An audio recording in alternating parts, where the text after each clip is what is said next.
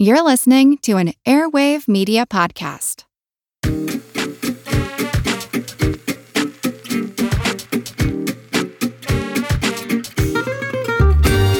In part one of our discussion of Tintern Abbey, we talked about whether Wordsworth was right to suggest that our experience of nature was good not just for restoring our weary spirits, but for helping us to mature and even for making us better people.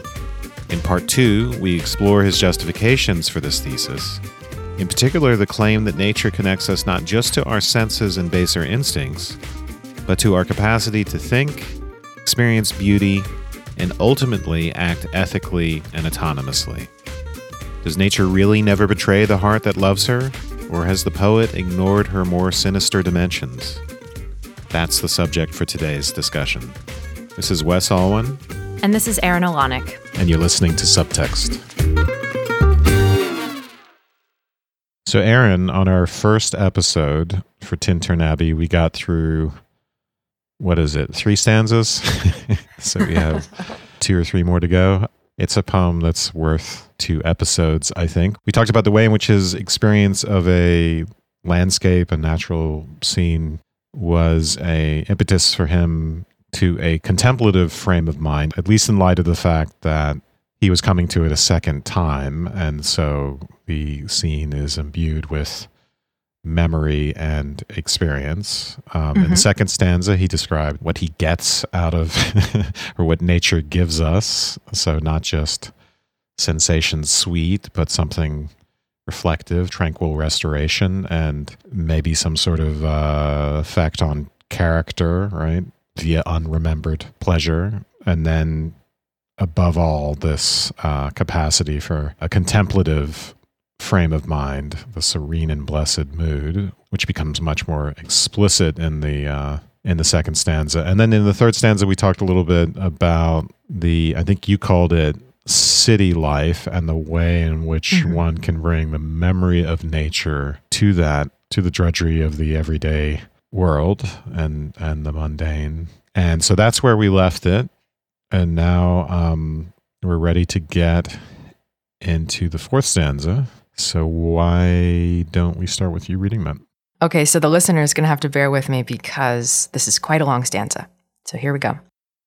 And now with gleams of half-extinguished thought, with many recognitions dim and faint, and somewhat of a sad perplexity, the picture of the mind revives again. While here I stand, not only with a sense of present pleasure, but with pleasing thoughts that in this moment there is life and food for future years. And so I dare to hope, though changed no doubt from what I was when first I came among these hills, when like a roe I bounded o'er the mountains, by the sides of the deep rivers and the lonely streams, wherever nature led, more like a man flying from something that he dreads than one who sought the thing he loved. For nature then, the coarser pleasures of my boyish days, and their glad animal movements all gone by, to me was all in all. I cannot paint what then I was. The sounding cataract haunted me like a passion. The tall rock, the mountain, the deep and gloomy wood, their colors and their forms were then to me an appetite, a feeling and a love that had no need of a remoter charm by thought supplied, nor any interest unborrowed from the eye. That time is past, and all its aching joys are now no more, and all its dizzy raptures. Not for this faint eye, nor mourn nor murmur, other gifts have followed. For such loss, I would believe abundant recompense.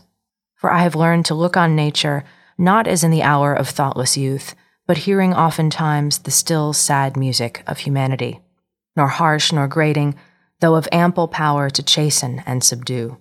And I have felt a presence that disturbs me with the joy of elevated thoughts, a sense sublime of something far more deeply interfused, whose dwelling is the light of setting suns, and the round ocean, and the living air, and the blue sky, and in the mind of man, a motion and a spirit that impels all thinking things, all objects of all thought, and rolls through all things.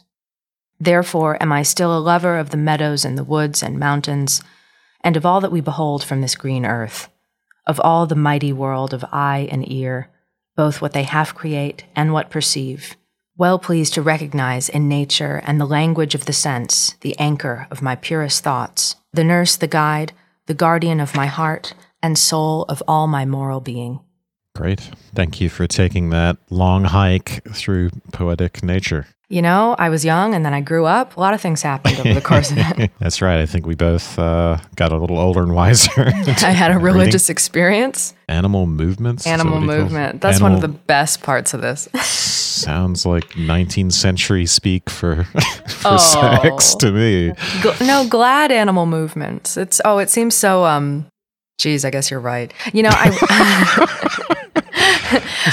I so often read this as I had no idea, as I said last time, that he was only 23 in the before, or rather he was as old as 23 in the before picture and his after picture is 28. And so I thought of this as like a little boy, you know, running around like a deer. Yeah. To him it is, and he is running around like a deer, but it's cuter when you think that he's 9, 10.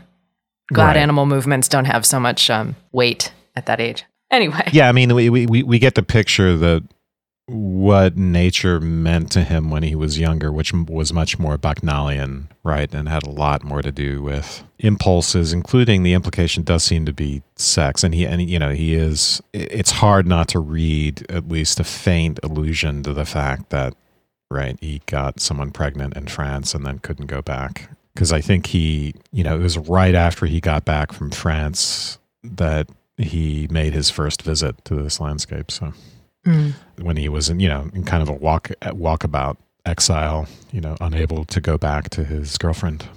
But there's an interesting here. We get I think we get 3 repetitions here that are kind of callbacks. There's probably more, but these are the ones that I've noticed, callbacks to the first stanza. One of them is murmuring, right? So that was the river or the rolling springs that were murmuring in the first stanza. And now he's saying that he does not mourn nor murmur. So he doesn't murmur or complain in this sense because of the loss of this former, more youthful relationship to nature. And we get talk of the sky again, right? There's that triad in the first stanza of river, cliff, sky, and the whole sky thing here gets expanded. And then this word rolling comes up. In the first stanza, it's something that's applied to the river, and now it's been transferred into the sky, right? So I think he says, the blue sky, and in the mind of man, the motion and a spirit that impels all thinking things, all objects of thought, and rolls through all things. So the sense in which everything is imbued with or suffused with spirit. Well, with God, I think, right? Mm-hmm. And just looking at the moments that you're pointing out, I'm thinking too how much trouble Wordsworth would be in if he was in a poetry workshop. For a lot of reasons. Thank God there were no poetry workshops back then. But we have, we have the deep rivers. Let's see what else. The tall rock, the deep and gloomy wood, the blue sky even. Not the most interesting adjectives in the world. But then we have the sounding cataract, which I think is really lovely. And a couple of other, and I guess glad animal movements. Maybe someone would circle that and put a question mark next to it. But I think that's kind of nice. Yeah, they would. That's too. What do you mean by that? Everything interesting would get a question mark. That's right. Wordsworth, you come into my office. I'd like to talk to you about your adjectives. This could use some trimming, I'm not going to lie.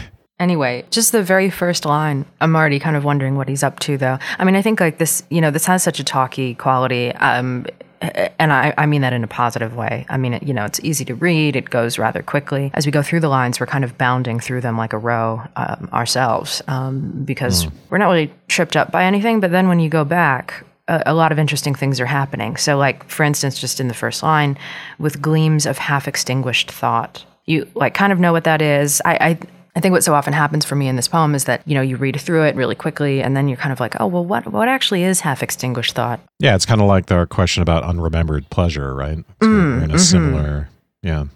Yeah, that little qualifier, half extinguished, is just really funny. So we have this, especially in light of the fact, that he's just talked about how he's not blind. He's not like a blind man, right? Yeah, right. He's been able to sustain this earlier experience in memory, even when in the city or elsewhere. Right, and now it's like the movie is over. The credits are rolling, and his recognitions now are dim and faint, which we would use to describe, sight that's failing. Mm-hmm. And somewhat of a sad perplexity. The picture of the mind revives again. And so I guess what I'm asking is, in these 4 lines, is he losing it and then, he gets it back again? Or what's going on there? Yeah, it's interesting that, maybe the memory starts to look dim in light of re-experiencing something. Yeah, the picture of the mind revives again. So maybe there's the experience of realizing that what he thought had stayed with him hadn't quite stayed with him. I'm not sure. Mm-hmm. How do we interpret sad perplexity here? Because then we get a transition to hope. These are the sorts of interesting conflicts that I really like, and I think sustain the poem. They, regardless of whether it's sloppy or not, it's got that engine that keeps us bounding like Rose, I guess. But yeah, sure. I don't know. What do you make of sad perplexity here? I don't know. Maybe that the images are kind of warring with each other. Or he's not sure what to make of them, because he's just had this moment of emotion with that exclamation point that preceded this. So maybe he's almost a little bit, we've just left him at a fever pitch with, "O Sylvan why, thou wanderer through the woods, how often has my spirit turned to thee?" So, maybe he's a little shy now. He's coming down from that moment, perhaps now, and I lost it, He was at the height of some sort of passion, maybe, and maybe even through speaking it or writing it or whatever, he kind of loses it in the moment, even as he addresses it. Maybe that's what makes it escape him, because he's finally addressing it directly. I guess memory creates these different contradictory layers, as he's described it. There's the first experience, which was all about youth and impulse and desire. And then there was he brought in all these other effects, the ability to comfort us, when we're in the office, let's put it that way, character building, but above all, meditation and the contemplative nature of all this stuff. And now, as he returns to it, it's one thing to have that contemplative aspect in memory, but now there's potentially a conflict, right? So does revisiting the scene, does that evoke youthful impulse now? If it's in memory, it can have that element of nostalgia, right? And be worked over. But if you're coming back to it a second time, then what is it exactly? It's not what it was in memory precisely. So when the picture of the mind revives, he's told us this before, but he wants to do it again, which is that the experience now is not about present pleasure, just as it wasn't in memory, but it's about hope now. So this is like a new thing to put on the list. Not just immediate pleasure, not contemplativeness, not character building, but now we get hope. Right. And also takes us out of the present. There's a lot of not being in the present in this, but go ahead. Yeah. And he kind of wonders too, or hopes rather, that even though he's not that unthinking being that, sort of went traipsing through the woods 5 years ago, that now he'll still be able to take, what does he say, food for future years. And so there's this idea that even though he's now maybe more conscious of the fact that he is, storing up for the, the winter in town or whatever, about to, go into his long sort of spiritual hibernation in the city, he's now conscious that that's what he's doing. So there's a little bit of, I guess, meta commentary. Okay, so he has all these wonderful memories of this place from when he experienced it in a less thinking way, almost implying that though that was a sort of a false orientation towards nature, that there was something less calculating about that, right? Because he wasn't intending to remember this scene so well and to have it have such an effect on his life in the future. And now he's going back as a retreat, I guess, and almost as a deliberate, or rather as a deliberate storing up of memory in a way which I find to be, it never really kind of works that well.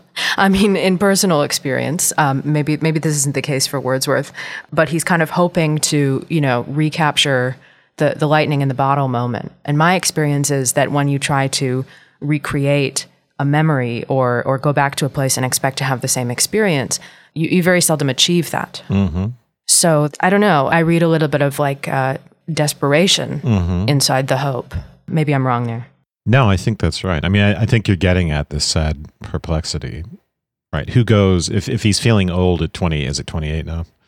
If he's going back to, in my view, it's still a baby, as I've said many times before, but if he's going back there feeling old now and thinking back on youthful experiences, especially love, which is kind of implied in the background here, romantic experiences, then is that pleasurable or is it sad? Is it something I've lost or something I can take pleasure in simply as a memory or simply as an impetus to certain compensations like the contemplative compensation? So this is about loss of a certain kind of immediate relationship to things, right? So he can't, despite the nature worshiping quality of this poem, it's also kind of a requiem for a more innocent relationship to nature, right? It's like looking back and then, like looking at kids and seeing how they relate to the world and they wander around, they're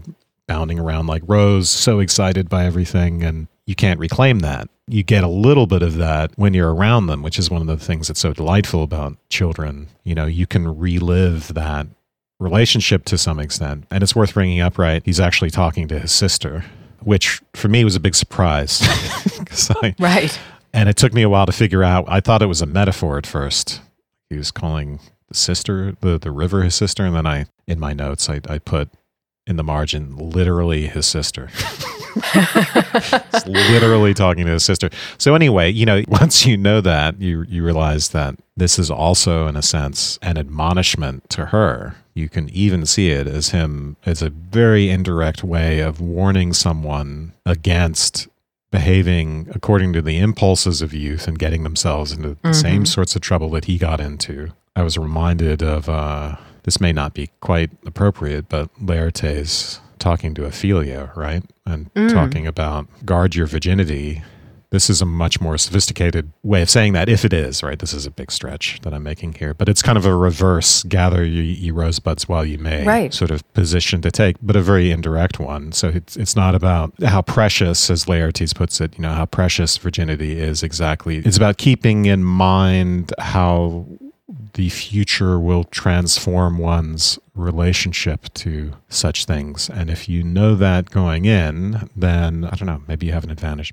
I don't think so, though. I mean, maybe this is why Dorothy always said that she never had a great facility for poetry, and she just ended up writing journals and diaries and becoming famous in her own right for those. I mean, not to get too ahead of ourselves here, but I do think that by warning her ahead of time, doesn't this effectively preclude her from being able to write her own Tintern Abbey? Right?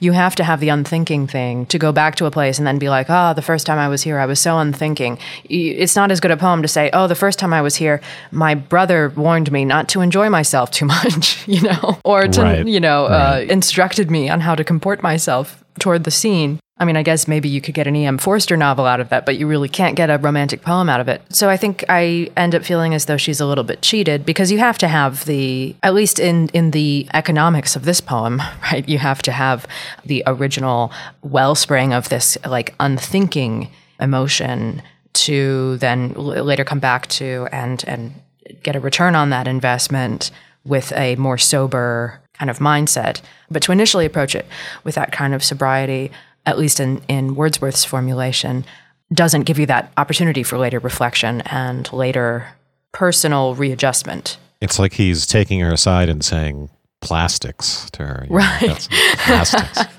Yeah. So you're reminding me of The Graduate, where you get the adult wanting to impose their wisdom on a youngster when, of course, that's impossible. They have to live through it. They have to go through it themselves, and they're not going to get it from your advice. Well, and especially because isn't he only a year or two older than Dorothy? I know, that's the other thing. Yeah. Yeah. It's like the obnoxious older sibling who thinks they know everything because they were born 15 minutes before you were. I don't know. And the idea too that like he has to tell her to control herself. I don't know. There's something a little annoying older brother about it. Yeah. But it's okay. We still love you, Will. I thought of Annie Hall and the way in which there was a thesis there about the way in which human relationships, including, especially romantic relationships, can be sustained by nostalgia in a sense. They can be, so that in a sense, our relationship to memory is much less fraught in some ways. It doesn't carry the irritations of the present. And you can read, by the way, the whole city thing where can carry the memory of nature with him in the city. You could just read that as being with people as well. Sure. People time versus alone time, and the way one can carry alone time with you or carry memory with you into those situations to help get through the irritations of them. But the same thing in love, get through the conflicts of love by carrying memory with you, including memories of the good times in those relationships. That's the way Annie Hall ends. One can always ask the question whether there isn't something neurotic about that, whether this need to kind of, I'm not saying that there is, I lean against this claim, but it's one that I think one might raise, which is that if you're leaning on nostalgia, is there something wrong with that? Or is that the right way to approach all of this? Mm-hmm. Yeah, he doth, no, he doesn't protest too much. Well, never mind. Well, I think you're right, because you might be right about protesting too much, because again, this is about, this is sad perplexity about what is lost in youth to some extent. And he's putting a very positive spin on that. And no, saying, I'm happy now, really. Becoming an adult is really not that bad. Right. It's better to be, reading and writing poetry than to be falling madly in love with someone, right? Or, Right. Yeah. Yeah, and I'm still enjoying this, right? I still am loving being here, and I'm still attuned to my senses, right? The mighty world of eye and ear. And yet he's very well tuned, I think, to also what's happening on the cognitive level here, both what they have create and what perceive. So there's something about taking this in. So he's centering it more on himself and his perception, I think, even as he is trying to convince, and I think he's conscious of this, of course, even as he's trying to convince us of this immediate reality that he's still taking in through eye and ear. He then kind of goes into this, both what they have create and what perceive, both what I'm kind of bringing to this cognitively through my enjoyment and maybe even over and above what's actually really here versus what they're just taking in on a basic sensual level. Mm-hmm. And so that qualifier is really funny because it implies that he's not just still lover of the meadows and the woods. There's something obviously more going on there. Yeah. There's no immediate contact with the natural domain. There's a philosophical background to this, which is actually really important to Romanticism, and it begins in early modern philosophy. It gets amped up by Kant, and then, of course, the German idealists, including Hegel. This philosophical tradition of German idealism, it's very connected to Romanticism, and one of the basic ideas is that there is something that stands in between us and our experience of the world. We can't just be straight up empiricists. We don't just sort of get everything as it is shuttled in through the senses. Rather, there's a lot of this, what we would call formal, whether it's spatial or temporal or causal or having anything to do with the structure of the world. That, in a way, at least with Kant, right, gets imposed on the mind. So we end up creating. We are half creators of the phenomena. We get data. We get a given, and then we impose our human cognitive categories on that. And that's a kind of precursor to an idea that's very popular today, which is social construction, which I think in many ways is a misuse of this, but that's another discussion. So I think that, that's a very interesting, as you point out, this, for him to say we are half creating the world, it's a very interesting way to talk about his relationship to nature and explains some of the sad perplexity, I think. And in his case, right, what is he bringing to the table that transforms the experience of nature? It's the former memory of it, but also whatever experiences he's had in between then and now, and a more contemplative frame of mind. And he tells us he's not going to complain about that, which is, when you say protest too much, that's more evidence, right? Sure. In favor of that, when someone says, I'm not mourning, I'm not complaining about this, then they are actually complaining. Well, I think, you're helping me cast the lines about the godly presence in a different light, because I see that same evidence of that German romanticism that you're speaking of. Maybe just to recap a little bit, he talks about his glad animal movements and all these things that were then just an appetite to him. And he says that now the loss of these aching joys and dizzy raptures is made up for by a more mature, sublime response and the sense of God or a divine spirit being interfused in what he's seeing now. And I'm thinking of what you're saying because it seems to me that he would have to go back a second time to perceive the godly presence. Because I'm thinking of the ways in which we narrativize our experience only in retrospect. Mm-hmm. And I think like that narrativization is indicative of perceiving a divine plan in what has already happened to us. So it's very difficult in the moment to see God, I think, working through things that are happening. But it's easy in hindsight to say, oh, now I get it because that happened so that this could happen, so that this could happen, right? So the ability to look back on things and to reflect in memory, it adds this other extrasensory perception on top of just mediating things through the mind. I think you're also mediating things through the divine will, right? Or the divine plan.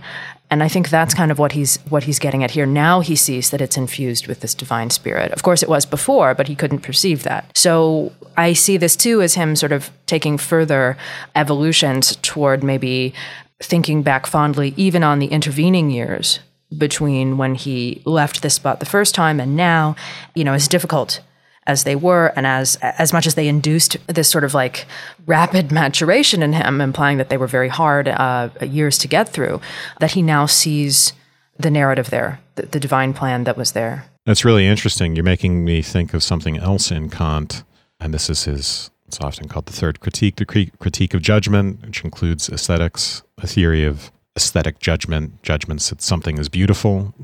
And one of Kant's ideas is that in our relationship to the natural world, part of our experience is of purposiveness without purpose, right? So from the standpoint of a naturalistic framework, we're not intelligent design people. We know that this is all brought about by natural causal mechanisms. But when we notice that things are beautiful, it's like noticing a surplus. It didn't have to be made this way, right? So this is the distinction. Wordsworth's distinction between a more contemplative appreciation of beauty and then a more youthful experience of pleasure, of having one's impulses stimulated by nature. But when we experience beauty, it's as if the world has been designed for us. In other words, if we want to give an evolutionary explanation of behavior and we think that pleasure is critical to that, fine, but is beauty really necessary? So beauty seems to be a kind of surplus over and above what can be explained naturally, even if it isn't, right? Even if there is actually a natural explanation for it, it gives us an intimation for Kant of the divine, of a higher power that has created nature for us, so to speak. Otherwise, we wouldn't be able to experience it as beautiful. And that you were saying something different, which involved narrative, but it might be related, right? So the way in which we tell we tell a story, right? We put, the manifold of the chaotic experiences that have happened in the past, we organize that into a story. And so we're able to give it meaning and also give it a kind of narrative trajectory, maybe a purpose. So it starts to look as if it's more organized, right? There's history to it. It looks as if it's more organized than it seemed at first. Mm-hmm. And if it is more organized, then in a similar way, it would be an indication of the presence of the divine. So you can say, oh, you're reading into it, or this is just our application of our kind of meaning-making faculties that have been written into the brain by evolution, or you can take another tack. And this is what Hegel will do, is say, everything you call cognitive, I call God. Everything you call reading in, I just call God. Mm-hmm. Because that self-consciousness and God and nature all they're at bottom the same thing. They have the same structure. I can show you that. And anyway, I really liked this idea that you brought up, because it connects so directly into German idealism and ultimately Romanticism. Yeah. I was thinking too, like the narrative element of it. Those of no belief who are listening to me go on about this. I mean, I think this is just something that we do to get through things, is to narrativize these things, whether or not we want to attribute it to a divine plan or to, look, it was all okay because here we are now. And there was a kind of a rationality maybe to where we ended up. Whether or not we want to call that God is really interesting, or maybe just our own, desire for meaning making, as you're saying. Yeah, so this talk of the divine is a good segue into the way the stanza ends, which is with, I was talking about beauty, and there's the concept of sublimity is related, and those two things are, it's all mentioned. Kant's third critique, the sublime is a big part of that, and it's a big point of discussion among other philosophers at the time. So, and of course he brings it up directly. He's not shy about just using the word sublime in his poem. He's telling you about his experience, and he's going to do that directly if necessary. But what he keeps telling us is that our experience of nature, and I think our experience of art as well, is not just about passion and emotion, right? This works against the stereotype of the romantic. It's this important fusion of contemplativeness and thinking with passion, and the two, as Wordsworth explicitly say in other places, these things are not opposed; they go together. And here, in the same way that the cliff joins the sky and the river, these things are joined. So what he gets out of nature, again, in the end, it's the spirit that rolls through all these things. So he's still a lover of meadows, but that doesn't just mean sense, it also means sensibility, right? So it's the anchor also of his purest thoughts. Yeah, and he also says, he explicitly uses the word language, and in so doing kind of exposes maybe what the romantic sensibility that you just described doesn't want to recognize, which is that if you're going to get your thoughts down on paper, you have to be a little more scientific about, about being able to reproduce these things or to order them properly in a poem, right? So the reflection and the mediation of the experience has to happen in order for the incident to be recorded. Yeah, and it's thinking and a more analytic frame of mind, and it's also his moral being. So he's reminding us, he's that unremembered character building pleasure here, the kind of formative influence of the nurture in nature, the formative influences that comes out here in a more in our more reflective ethical moments as well, our decisions, what do I do? What's right? What's good? We might think that nature is the antithesis to that because it's always tempting us with, with pleasure, with doing what comes naturally, right? Mm-hmm. But no, it's not just about nature doesn't just instill in us doing what comes naturally. It is actually the source of one's moral being. It is the source of some sort of relationship to nature, as a source of one's capacity to be good, to be ethical. Good. Should I read the last stanza? Yeah. Okay, this is another long one. I'm going to try not to laugh at my dearest friend, my dear, dear friend. All right, here we go. Nor perchance, if I were not thus taught, should I the more suffer my genial spirits to decay. For thou art with me here upon the banks of this fair river, thou, my dearest friend, my dear, dear friend, and in thy voice I catch the language of my former heart, and read my former pleasures in the shooting lights of thy wild eyes. Oh, yet a little while may I behold in thee what I once was, my dear, dear sister. And this prayer I make, knowing that nature never did betray the heart that loved her. 'Tis her privilege, through all the years of this our life, to lead from joy to joy. For she can so inform the mind that is within us, so impress with quietness and beauty, and so feed with lofty thoughts, that neither evil tongues, rash judgments, nor the sneers of selfish men, nor greetings where no kindness is, nor all the dreary intercourse of daily life shall e'er prevail against us, or disturb our cheerful faith that all which we behold is full of blessings. Therefore let the moon shine on thee in thy solitary walk, and let the misty mountain winds be free to blow against thee. And in after years, when these wild ecstasies shall be matured into a sober pleasure, when thy mind shall be a mansion for all lovely forms, thy memory be as a dwelling place for all sweet sounds and harmonies. Oh, then, if solitude or fear or pain or grief should be thy portion, with what healing thoughts of tender joy wilt thou remember me, and these my exhortations.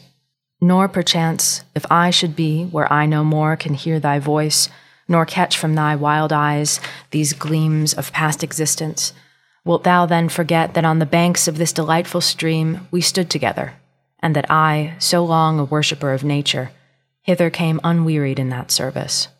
Rather say with warmer love, oh, with far deeper zeal, of holier love, nor wilt thou then forget that after many wanderings, many years of absence, these steep woods and lofty cliffs, and this green pastoral landscape were to me more dear, both for themselves and for thy sake. So that line was originally, my dearest friend, my dear, dear friend, my dear, dear, dear, dear friend. And then she read a draft and she cut out that the third one. But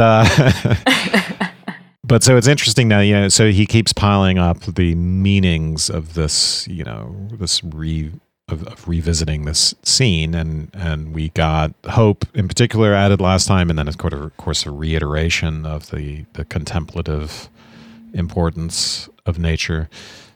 And now we get this idea of his vision of her future, his hopes for her.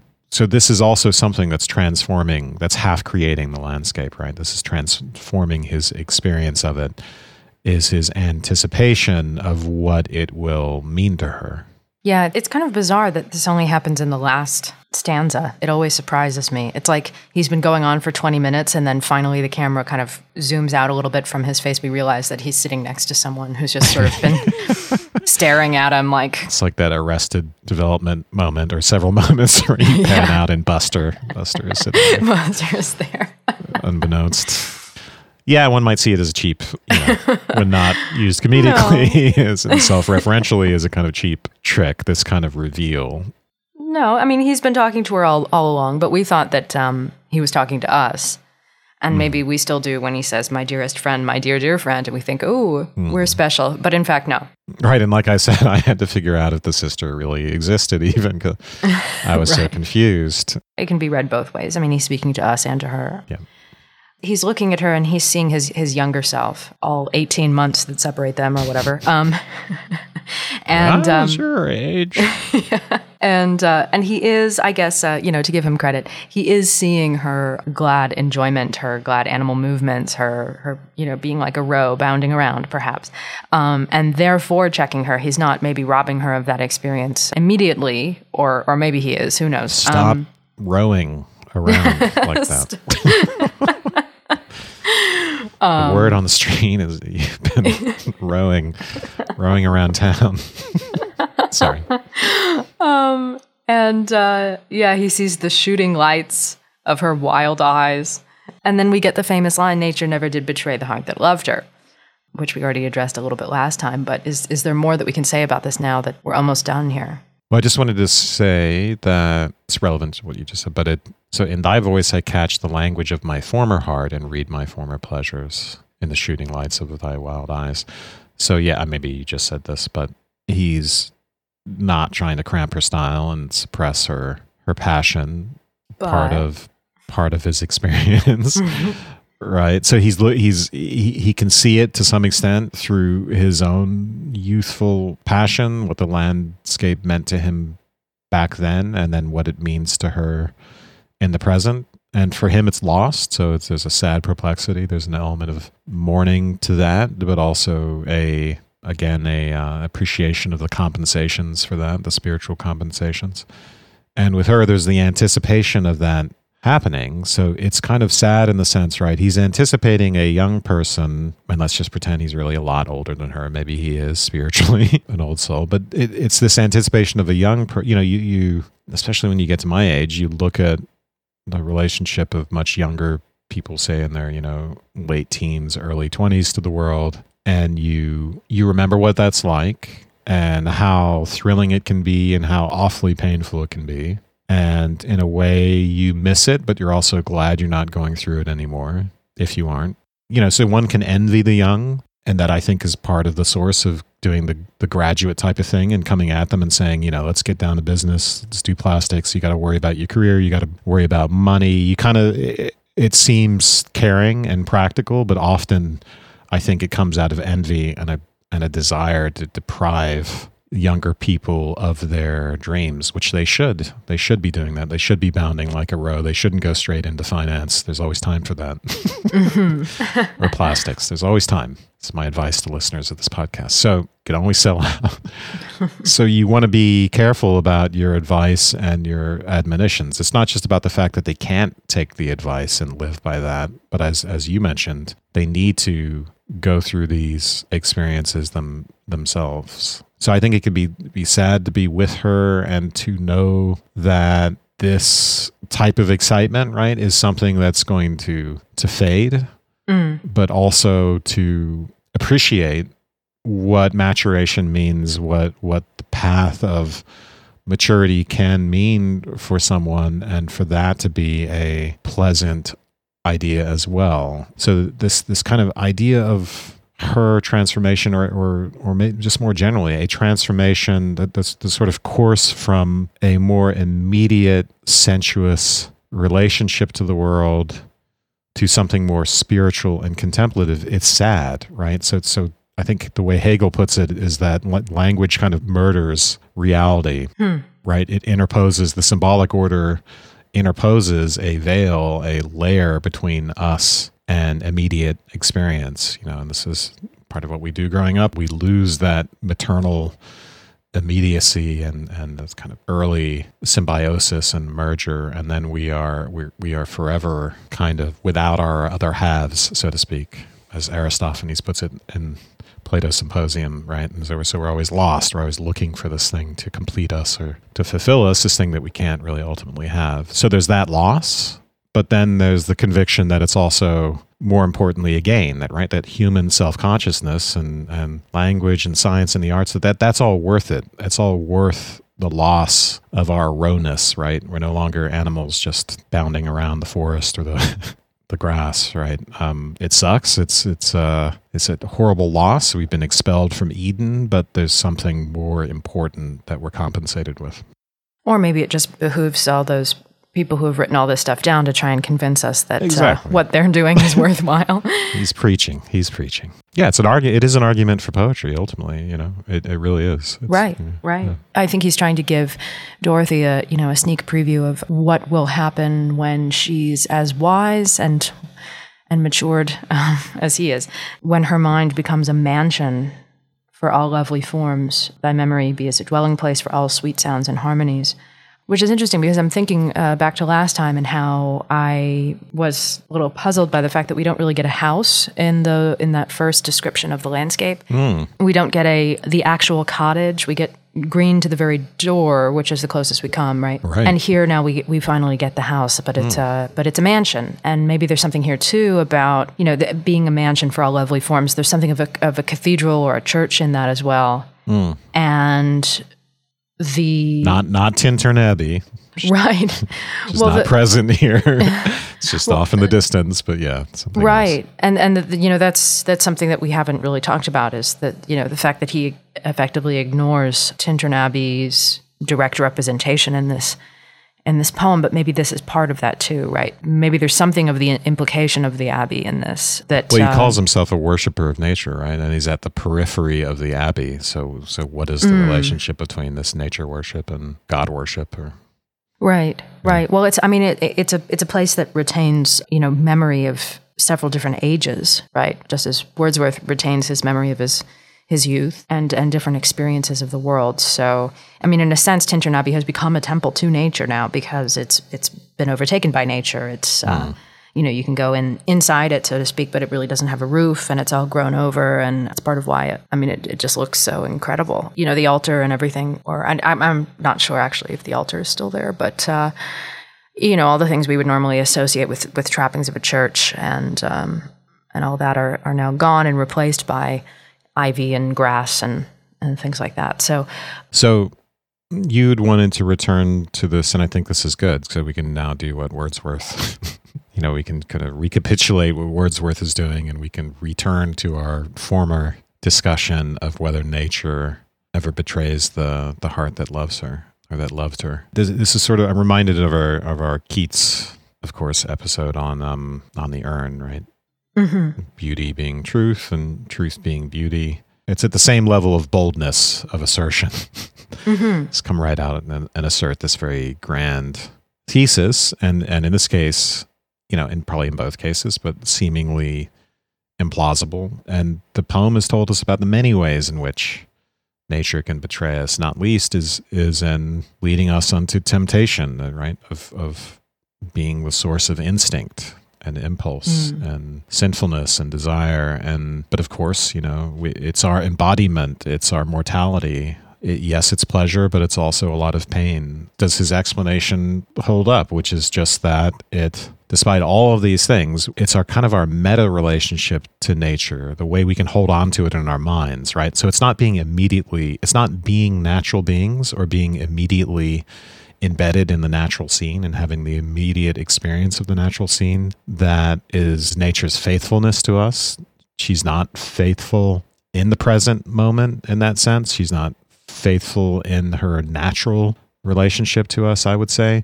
She only becomes faithful at the point of contemplativeness or self-consciousness, right? Or memory. She helps us build this mansion that we can store up these memories of that more immediate relationship.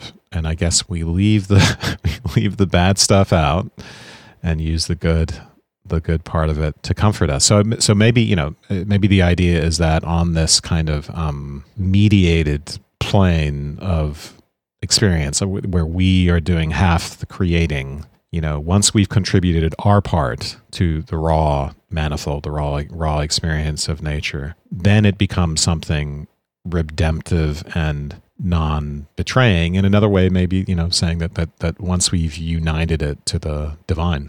I don't know. Does that make sense? It does. It's a little bit unrealistic, obviously. And the kind of mind and heart that would express this idea that, all which we behold is full of blessings, that this faith is to just recognize that the blessings of nature. It's a little bit of the Roe talking, Maybe he hasn't gone to the next, he hasn't leveled up. The deeper zeal of holier love, it's still zeal. Right. I mean, he recognizes the bad things about, the dreary intercourse of daily life. He recognizes the bad things that can happen to you and sees them and calls them by name, the sneers of selfish men, etc. And it's the memories of nature which is supposed to keep you, they're supposed to alleviate the pain of those things. Right. Yeah. And of course they can't, in the moment, you can't, maybe you can if it's not that bad, but, these things tend to derail us. That's part of the nature of being human, is that we lose sight of those moments of, it can't all be, divine gratitude and having something really crappy happen to us and then just, think of Tintern Abbey, it's all going to be okay. Just imagining, her his sister falling and spraining her ankle. And she's like, ow. And he's just like, just think of Tintern Abbey shaking. Just Tintern Abbey. Nature cannot betray you. Think of the wonderful things. Yeah. That pothole betrayed me. Well, it's also, he's employing her to think of nature mediated through him, right? Which is also really funny. Think of Big Brother and his wonderful exhortations to you. With what healing thoughts of tender joy wilt thou remember me? And these my exhortations. She needs a priest, apparently. She's not going to be a Protestant. Oh, there you go. Yeah.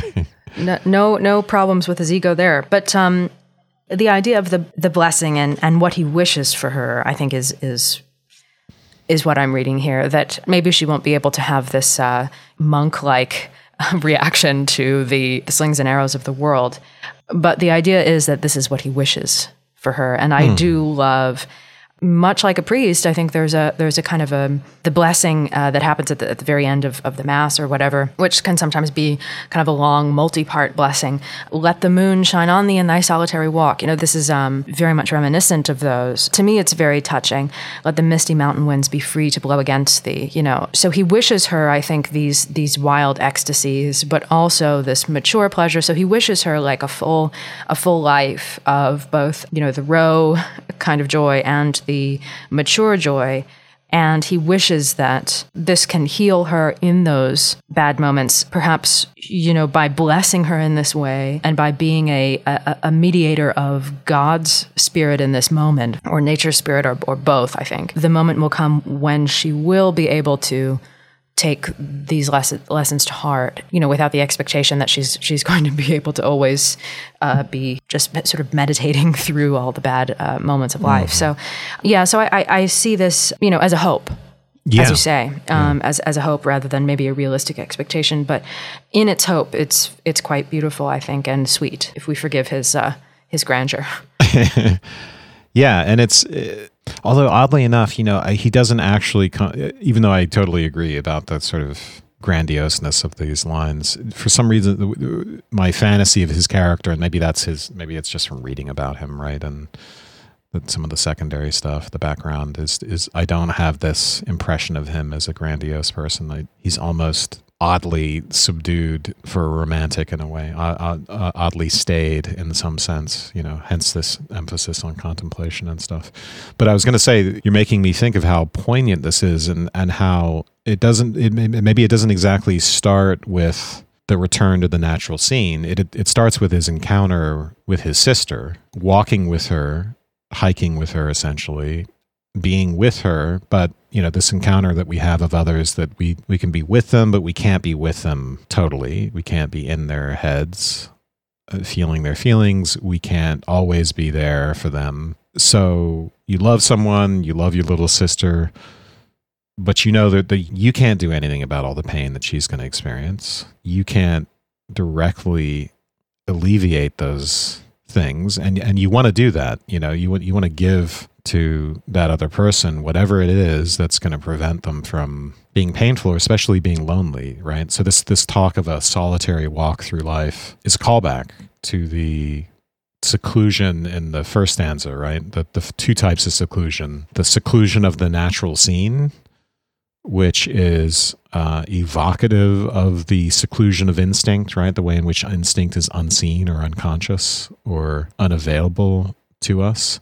And then the thoughts of more deep seclusion, the kind of seclusion we get in the contemplative moment. I start to wonder, with this callback to that in the last stanza with this word solitary, if it isn't, his experience of her seclusion in the sense of the seclusion of subjectivity, right? The seclusion of another person's mind, which is not directly available to us. It's cut off from us. So the hope is that her relationship to nature can penetrate in an enduring way, and in a way that his love by itself can't, right? His love is not enough to be a constant comfort to her on her solitary walk. But if he can give her this gift of a contemplative encounter with the natural world, which is to say a certain kind of relationship to the instinctual, a certain kind of reflective relationship to the instinctual, then it transforms the meaning of pain, and it can be like a balm, and the kind of balm that one gets in being engaged with the arts and with philosophy, and it really is that, and so wanting someone to have that's a real hope, that's a realistic hope, that's something that you might be able to give them. So that's what I was thinking of at the end here, just this concept of being solitary or secluded, and the way that shows up in instinct and contemplativeness, and then finally in our relations to others, the way in which their subjectivities are cut off from ours. That's beautiful. I like the last line here, in which we do get from him, I think, to that next level, because he's able to, even though he's protesting too much about his lack of supreme enjoyment that he's experiencing in this contemplative moment, that because he is experiencing the nature now through his sister, I think that's the development and the evolution that happens at the end, that he's now going to remember this experience, not only through his own youth, but through hers as well, and taking that lesson of witnessing all of those things that you say, and seeing them through her eyes, and kind of in that way, almost doubling his enjoyment and experience, but also his kind of consciousness. Yeah, we have to bring. You're making me think that we have to bring our relationships to others to this experience of nature, right? This is again part of what we have to create, but we have to bring the social in some sense. His relationship to another person is an integral, or to society in general, including the city and all that stuff.